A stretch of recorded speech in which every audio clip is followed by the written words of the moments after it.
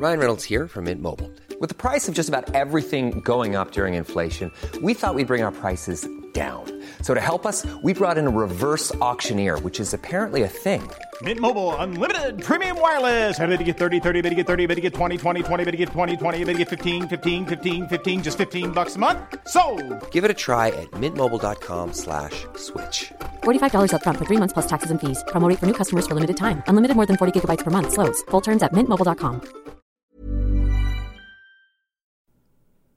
Quick note lang po tungkol sa episode na to. This is not a new episode, but this explainer on the anti-terror law was produced when it was still an anti-terror bill. We are putting this up again in light of the most recent development that President Duterte has already signed the bill into law. But all points discussed here remain relevant and still true based on the contents of the final law.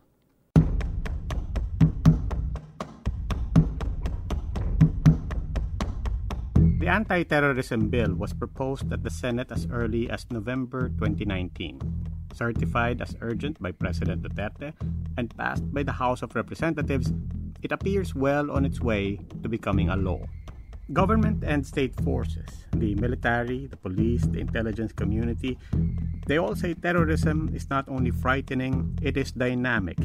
Terrorist methods and tools are evolving so fast that current laws and tactics to fight them have to be updated as well.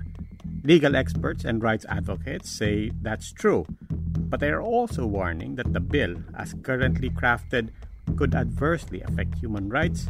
Some provisions could be unconstitutional.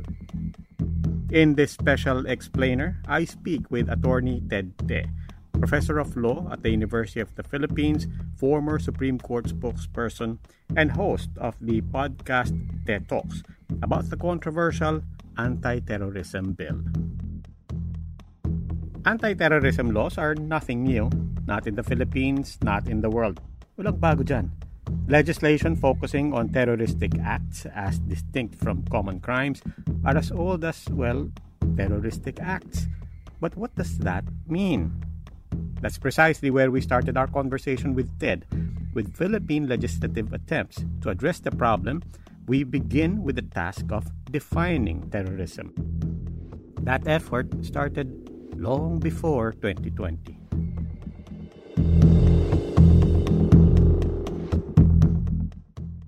The first formal law is really the Human Security Act of 2007.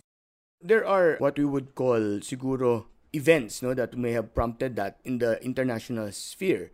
Siyempre, alam naman natin, 2001, 9/11, for example.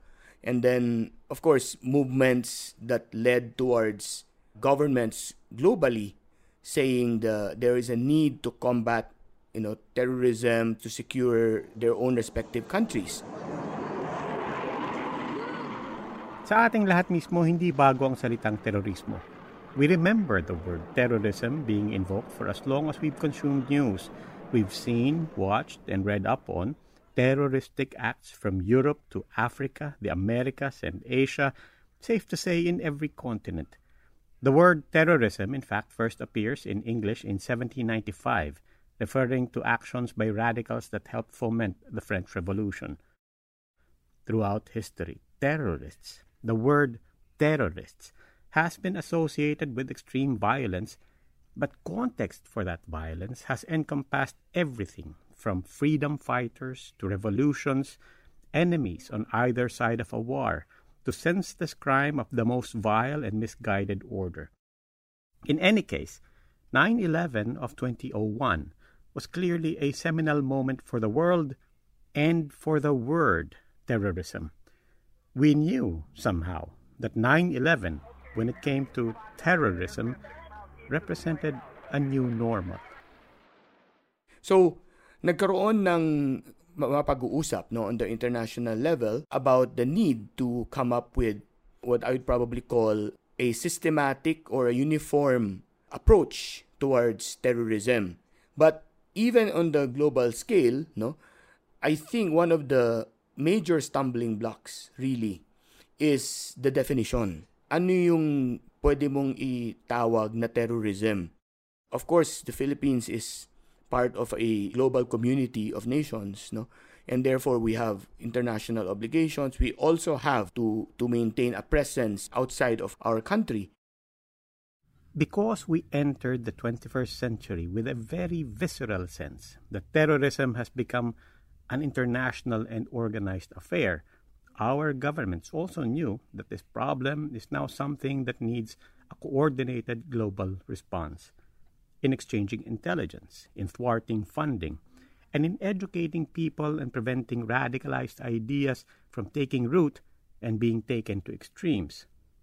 Among those international obligations, helping each other to catch suspected terrorists when they cross borders, exchanging information and intelligence, freezing assets, and fighting the money laundering schemes that help to fund terrorist organizations.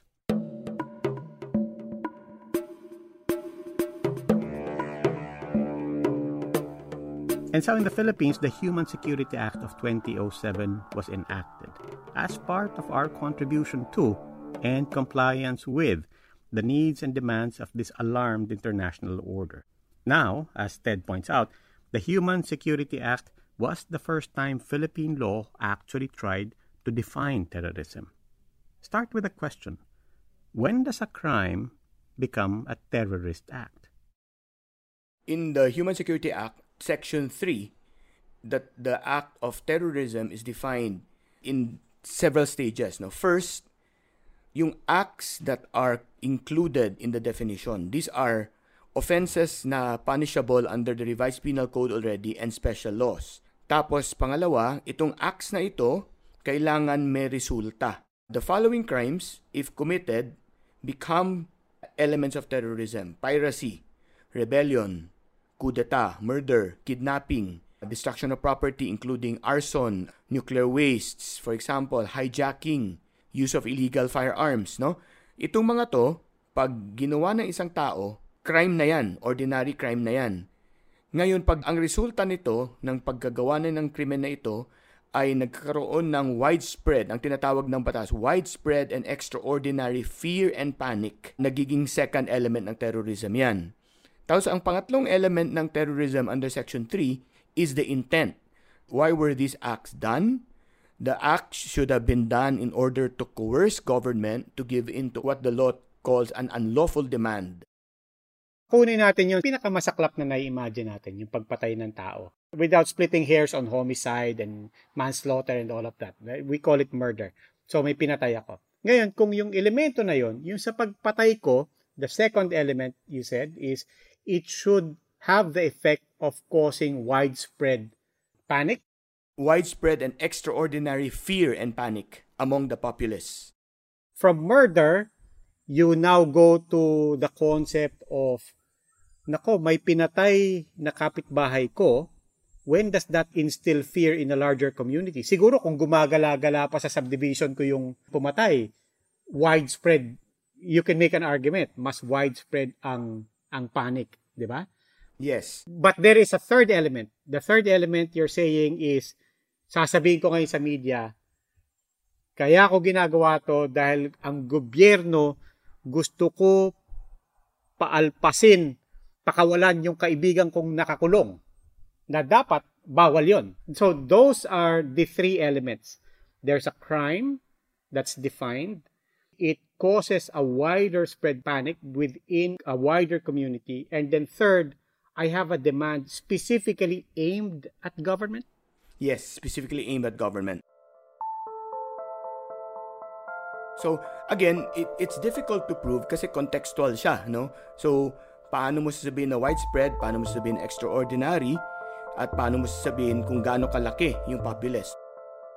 This would be an example of I would probably call a vague definition. Because pag ganito, manghuhula talaga yung mag-implement. Kung ikaw yung pulis, at let's say may nangyaring pagpatay, at iisipin mo, ito ba ay terrorismo? No? Kasi hindi lang pagpatay merong widespread extraordinary fear or panic. Sige. Okay. Let's go to the third element. Trying to coerce government into something illegal. Kung sabihin niya, for example, ito ang demand ko. Ang demand ko, gawin to ng gobyerno. Whether bigyan ako ng pera or paalpasin kung sino man or mag-step down ang Pangulo. Would any of those fall as trying to coerce government into doing something illegal? Posible yon kasi pwede mong sabihin na unlawful demand, no? While you can say na, okay, it is the right of a person to express something, for example, that you think of. You want to call for someone to resign or to step down. That's your right, no? That's a freedom that's given to you. But if it is coerced, if there is an act of coercion in order to achieve that, then the law defines that to be a criminal act. And if it is the intent of the person to do that, and it is connected with a crime that is defined under the law as terrorism, and the effect is to create this extraordinary fear and panic, then it becomes terrorism. So, teka, reminder. What we're discussing so far is still not the Anti-Terror Bill of 2020. We're still talking about the Human Security Act of 2007. That is what the Anti-Terror Bill would like to update, if not replace. So what's changed, or will change, from 2007 to 2020 in terms of how Philippine laws will now define terrorism? Yung definition ng terrorism nagbago, kaya tulad ng sinabi natin kanina, yung definition in 3 stages, no? Ngayon, under the proposed amendments, the definition is no longer that specific in the sense that hindi na identified yung mga specific felonies or crimes. Rather, what the new law does is to provide for instances, no? So for example, the Senate version, which the House adopted, no, says it is terrorism if the person engages in acts that are intended to cause death or serious bodily injury to any person or endangers a person's life. So you're saying, sa Human Security Act, nakaspell out yon. If you commit murder, if you destroy property, if you set fire to something, if you abduct anyone, so it's very specific crimes. Now, under the bill, you take away all of those specific mentions of crimes and you just replace them with one word, acts. Is that correct? Yes. So basically, lumawak, no? Lumawak yung pwedeng isakop nitong definition.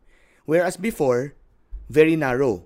Because if it does not fall within the definition of murder before, or arson before, or kidnapping before, hindi siya pwedeng maging terrorism kasi wala yung first element. Ito, first element pa lang, hindi kailangan krimen, no? I'll mention section 4A. Engages in acts intended to cause death or serious bodily injury to any person or endangers a person's life. No one even needs to be killed. Acts intended to cause death, no? Hindi kailangan may mamatay. Unlike the previous definition, it expressly says murder, no? Yun yung malaking pagkakaiba. So, again, the main difference in the old law, the Human Security Act, these are crimes and felonies defined very specifically, interpreted by the Supreme Court. Malinaw yan kung ano yung elemento nila. Dito sa bagong panukala, no? These are not even intended to be crimes. These are not even intended to be felonies. No, these are any acts that are intended to do this particular effect, no, cause this particular effect. And then yung pangalawang elemento, meron ding effect. Ang language ng law, when the purpose of such act by its nature and context is to intimidate. No, again, lumawak yung resulta. Dati, widespread fear and panic lang. Ito, intimidate the general public or a segment thereof, create an atmosphere or spread a message of fear, to provoke or influence by intimidation the government or any of its international organization, or seriously destabilize or destroy the fundamental political, economic, social structure of the country, or create a public emergency or seriously undermine public safety. Backing up, it just deals with intent, not necessarily even the effect. Kumbaga, kahit na dinedma ko yan, at kahit wala namang pumansin, di ba? Pero kung binalak mo na manakot, at kung binalak mo na mangamba ang taong bayan, pakay mo yun eh. Yun ang gusto mo mangyari eh. So, not only did you do it, alam ko rin na ang pakay mo is manakot at magbigay pangamba sa maraming tao. That is enough. Whereas before, in the Human Security Act, it should have the effect of having caused fear and panic. Yes. Kasi yun nga hindi nga malinaw dito kasi when the purpose of such act, ganun lang kasimple. When the purpose of the act is to produce this, intimidation, fear, etc., etc. So, hindi na nga kailangan mangyari eh. Yun lang yung dahilan. Pag ginawa mo to at ito yung dahilan mo, posible na. But what are other tools that this now opens up to government? Whether it's enhanced from the Human Security Act or a totally brand new toy? Definitely the Anti-Terrorism Council, which was created under the Human Security Act, has really been empowered under the proposed amended law. So the main power of the ATC here is to designate terrorist individual groups of persons, organizations, or associations. So significant dito, pati individual pwedeng i-designate na terrorist under this particular amendment. In the old Human Security Act, walang word na individual. Grupo lang. Section 45 of the bill says the Anti-Terrorism Council, the ATC, will be composed of cabinet officials, led by the Executive Secretary as its chairperson, the National Security Advisor as its vice chairperson. Other members of the ATC, the Secretary of Foreign Affairs, the Secretary of National Defense, the Secretaries of Interior and Local Government, Finance, Justice, Information and Communications Technology, as well as the Executive Director of the Anti-Money Laundering Council. Now, to be clear, this is not new. The Anti-Terrorism Council, the ATC, was formed under the Human Security Act of 2007. The problem now is that a provision in Section 25 of the Anti-Terror Bill of 2020 would give members of the council themselves the power to designate an individual, group, organization, or association as a terrorist. As you said, one of its powers has changed in that now it can designate. Ano ibig sabihin ng designate? Parang kikilalanin na itong tao, itong grupong ito ay terrorista. The consequences of designation is that the assets of the designated individual or group, association, organization shall already be subject to the AMLC. Pwedeng i-freeze ng AMLC upon designation. So doon pa lang, pwede nang i-freeze ng AMLC yung assets niyan. Okay, now Ted, yung term na upon determination of probable cause brings up the question, who determines probable cause? Actually, it's significant, kasi yung phrase nga na finding of probable cause, under the Constitution, that is a finding made by the courts in the issuance of a warrant, whether search warrant or arrest warrant. Malinaw yan that is a judicial power under the Constitution. But the ATC is an executive body, purely executive. Hindi ito court, hindi ito malakorte, it is purely executive. And therefore, significant yan na binibigyan siya ng power na gumawa ng finding na ganon. Aside from the power to now designate terrorists or terrorist organizations without need to go to a court, Ted says another concerning provision in the proposed new law is the actions of the council that could effect detentions that are contrary to what is allowed under the Constitution. It's not so much about warrantless arrests as the length of time that people can be held without charge. Warrantless arrests are actually authorized under the rules of court. Meron naman talagang specific rule, that's Rule 113, Section 5, 3 instances na pwede ka mag-aresto without a warrant. But Section 29, for example, authorizes detention without a judicial warrant of arrest. So it says here, again, any law enforcement agency or military personnel. And again, I must stress that because it is not the job of the military to conduct police or law enforcement operations. Any law enforcement agency or military personnel who, having been authorized in writing by the ATC, who has taken custody of a person, suspected of committing any of the acts defined as terrorism or strands of terrorism, shall, without incurring any criminal liability under the revised penal code, can detain the person for a period of 14 calendar days counted from the moment of apprehension, arrest, and this period can still be extended to another 10 days if it is established that further detention is necessary to preserve evidence, further detention is necessary to prevent the commission of another act of terrorism, and that the investigation is being conducted properly and without delay. Okay, 3 important points here. The first point I already mentioned, involvement of military in law enforcement. Malinaw yan na may separation in terms of what the military can do or should do and what the police can do and should do. Second, it is an order issued in writing by the ATC. The ATC is an executive body. Again, you cannot arrest a person on the basis of an executive order. Tapos na yan. 1987 Constitution took care of that. Under the 87 Constitution, only a judge can order the arrest of a person. So it seems like we're going back to that situation where we have executive warrants. The bad old days of the PCO and the PDA and the ASO. Hold on. PCO, PDA, ASO, or ASO? Ted was referring to the Presidential Commitment Orders, the Preventive Detention Act, and the Arrest and Seizure Orders. Basically, these are powers that former dictator Ferdinand Marcos vested himself with during martial law to effect warrantless arrests and searches. Beyond the constitutionality of, as Ted puts it, executive warrants for such arrests and searches, Ted frets about the detention that could lead to, both the time allowed for detention without charges being filed, as well as the powers of government over one's assets and rights for the duration of that detention. Without a charge being filed. Under the current state of the law, Article 125, it is 12 hours, 18 hours, or 36 hours depending on the gravity of the charge. It means that a police officer who arrests a person has 12 hours to charge the person in court.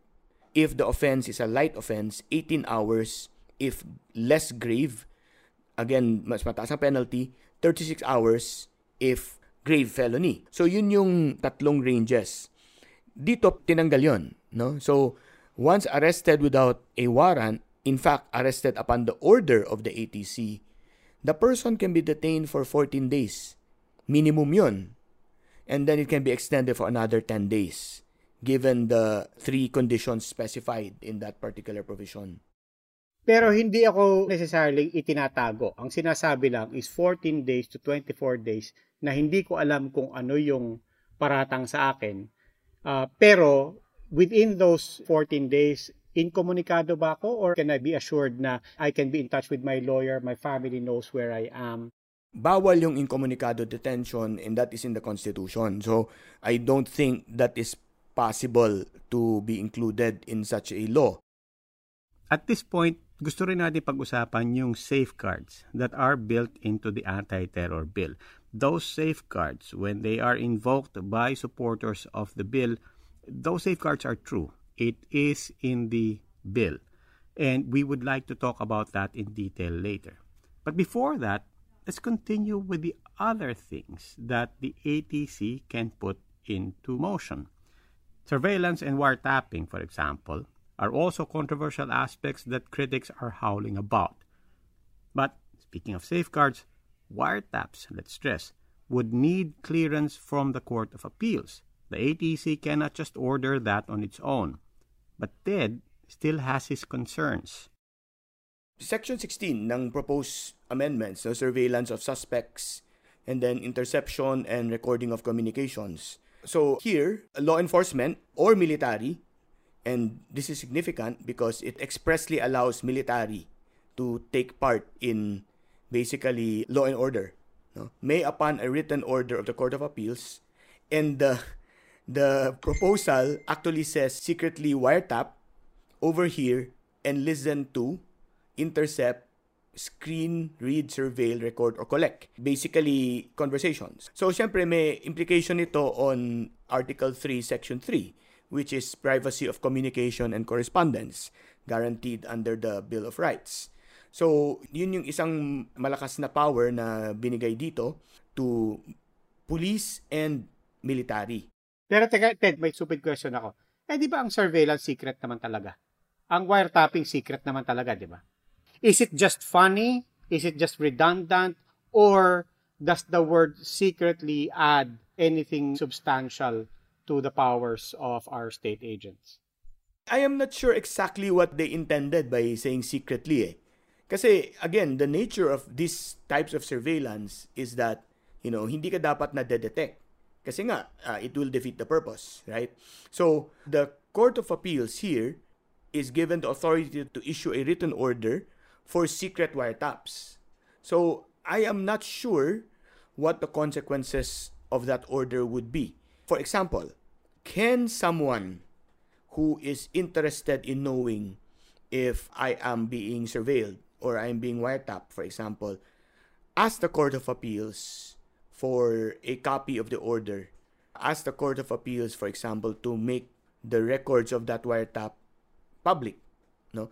Yun yung naisip kong implikasyon nung paggamit ng secretly wiretap na hindi siya pwedeng talagang ilabas. Even after the fact, even after the case. Posible. I mean, I'm speculating that might be the reason na hindi siya talaga ilalabas. Because obviously it does not apply to the act itself, because the act itself will really have to be secret anyway. Yes, correct.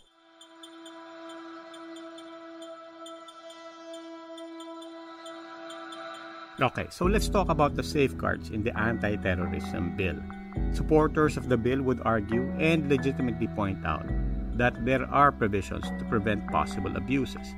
Case in point, Section 47, which reads, "The Commission on Human Rights will give the highest priority to the investigation and prosecution of violations of civil and political rights of persons in relation to the implementation of this act." The arresting agents are also required to inform the nearest courts where the arrest took place, to tell them na, inaresto ko si Tedte or inaresto ko kung sino man, hindi nyo alam kung bakit, but I'm letting you know, under the law, that this person has been arrested and will be taken to this particular detention facility. I asked Ted, are these provisions enough to reassure us? And for that matter, is this any different from what's already in the Human Security Act of 2007? Well, it's not any different from what the law already provides and what the Constitution already provides. So, kasama talaga sa duty nila yon na pag inaresto mo isang tao, dapat sabihan mo, lalo na pag inaresto mo based on a court order, dapat sabihan mo yung korte. Now, yung pangalawa doon is to inform the proper authorities. In this case, they mentioned the CHR, no? So, specific yon. So, again, it's not any different from the duty of the law enforcement to inform, no? Kasi hindi nga dapat secret Hindi siya pwedeng ikulong ng secret. There is also widespread concern about the implications of the anti-terror bill when it is enacted on free expression, on the ability of people to just take part in conversations that could very often be critical of government, but could also then be misinterpreted as something that runs afoul of the law. But again, to put on record, there is also an attempt to exempt protected speech. Section 4 reads, "Terrorism, as defined in this bill, shall not include advocacy, protest, dissent, stoppage of work, industrial or mass action, and other similar exercises of civil and political rights." So, protest, this clause says, is actually protected speech. But Ted says this. Again, it's good that it's there, expressly stated, no? Although it does have a qualification, no, yung dulo, na ang intention ng protesta or yung advocacy is not to do this, no? So, kasi pag ganun ang sinabing intention, hindi siya papasok dun sa advocacy, protest, dissent that is protected. So, merong ganong saving clause. Ito yung exception. Hindi ito kasama sa definition ng terrorism. But in that same exception, there is also another exception. So, an exception to an exception, parang binawi mo eh. So, yun yung mahirap maintindihan dito. But that's Section 4. And I think that's the key to the entire proposed law. As Ted subsequently writes on his Facebook page, an exception to the exception brings us back to the general rule. So again, pwede nilang sabihin, yung protesta naman ninyo, pasok dyan eh. You're creating a risk to public safety eh. So, hindi ka protected. Other than concerns about the strength and power of the safeguards in place, legal experts also fret about safeguards that have in fact been watered down or completely taken out. They used to be there in the Human Security Act in 2007. They now appear weaker or are completely gone from the Anti-Terror Bill of 2020. For example, potential prison terms for state agents who abuse their powers to investigate, surveil, arrest, or detain have actually been shortened by a few years. And where before the agents and the state could be sued for $500,000 per day for wrongful arrest, that provision is now completely gone. We know the official reason why it was taken out. Supporters of the law argue that the 500,000 peso penalty was hindrance to arresting officials. They could be afraid, in other words, to do their jobs because they would be afraid to make mistakes. Well, yun nga, the main difference na makikita natin is tinanggal yung provision that imposes a penalty on a wrongful prosecution, a wrongful arrest based on terrorism. Malaking bagay yon because that is a check in terms of the power that may actually be abused. It's hard to reason with, for example, a premise na we already presume na magkakamali sila. Ako, I'd rather say, can we not encourage them to adhere to a stricter standard so that mas klaro yung kaso? If we set the bar low in terms of what we expect, then we might, get poorly prepared cases, for example. Kasi hindi nga sila takot na pumalpak eh, Pero pag halimbawa nilagay mo yan at alam nilang pag hindi sila mag-ingat at hindi sila sigurado sa gagawin nila, at hindi sila mag-case build up, hindi sila mag-surveillance ng maayos na legitimate, pwede silang kasuhan, pwede silang balikan pag nagkamali sila, then you get better results. You get better prepared cases. Masasala mo yung mga hindi dapat kasuhan dun sa dapat kasuhan. So, what I am afraid of is the mentality that case closed, we've solved the case, bahala na yan dun sa korte. That is a very dangerous attitude eh. Kasi it goes for the pwede na yan, Pwede na yan. Bahala na siyang managot sa korte, bahala na siyang magdepensa sa korte. Final question, Ted. Yung argument niya, kung di ka naman terorista, ba't ka matatakot? And also, why not just trust government? Or to be precise, and let's expand this beyond the Duterte administration, because this is going to become law. In other words, it's a law that will be wielded not just by this government, but by the next government and the government after that. So if you take out the personalities and the culture and so on, there's that argument. Look, pinasa to ng Kongreso by our representatives. Therefore, why not just trust what the representatives have done? And why not trust the ultimate people that we, the people, voted for to do what is responsible with this?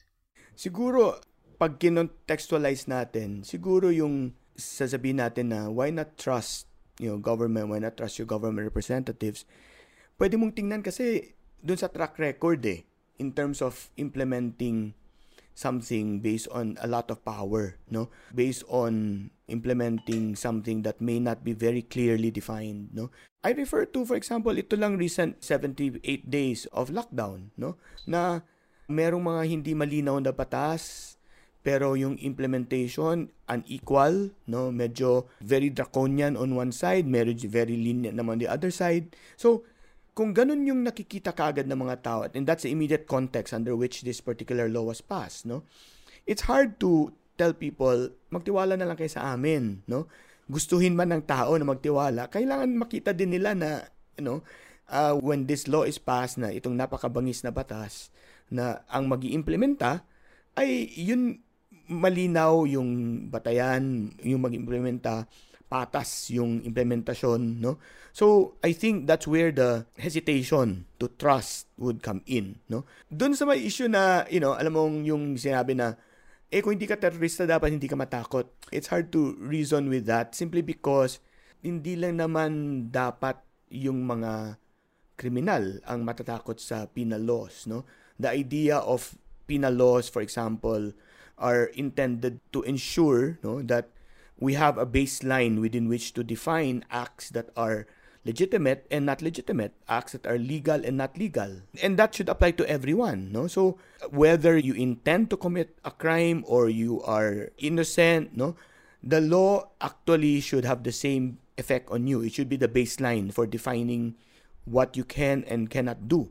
And so it shouldn't matter na kung sino ka at anong personality mo. And so it's not just a question of this law applying only to those who are called terrorists, no?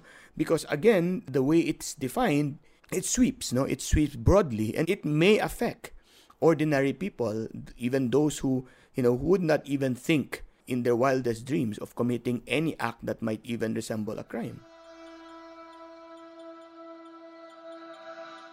Much of the controversy and many of the concerns about this law are undeniably in the context of the current administration, the Duterte government.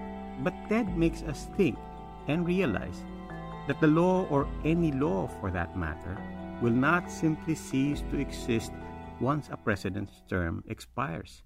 Itong anti-terrorism law, magagamit din, of course, ng future leaders, ng panibagong set ng cabinet members, panibagong set ng Anti-Terrorism Council. Basically, the power to check, no? Kasi nga, all-powerful All-powerful yung ATC right now, belonging to the executive branch. Now, regardless of who's there, regardless of who the president is, right? You will still have an ATC that is very powerful unless this law is repealed, no? And so, many years from now, when there's another president, pwedeng gamitin to, pwedeng balikan, no? Someone could be accused of doing exactly the same things that are part of the law. That's a good point, Ted. Ibig sabihin that when we talk about the law and our fear of the law, it really is about fear of the law. It's not even fear of this government abusing this law. No, you can take away all context of President Duterte and this administration, and the law will continue to be very, very frightening. Yeah, true. Regardless of who the president is. Okay, sige Ted, maraming salamat. And that's it for this special explainer edition of Puma Podcast. Again, just to repeat, as you've noticed, most of the discussions here refer to it as the Anti-Terror Bill. It is now the Anti-Terror Act that has already been signed into law by President Rodrigo Duterte. If you like what you hear, please do follow Puma Podcast on Facebook and Twitter. And do also follow Ted Te. His podcast, TED Talks by Ted Te, is everywhere where you listen to podcasts. Follow Puma Podcast on Spotify, Anchor, Stitcher, Google Podcasts, or wherever you listen to podcasts. This episode was produced by Kat Ventura. It was edited by Mark Casillan. Ako po si Robbie Alampay. Maraming salamat.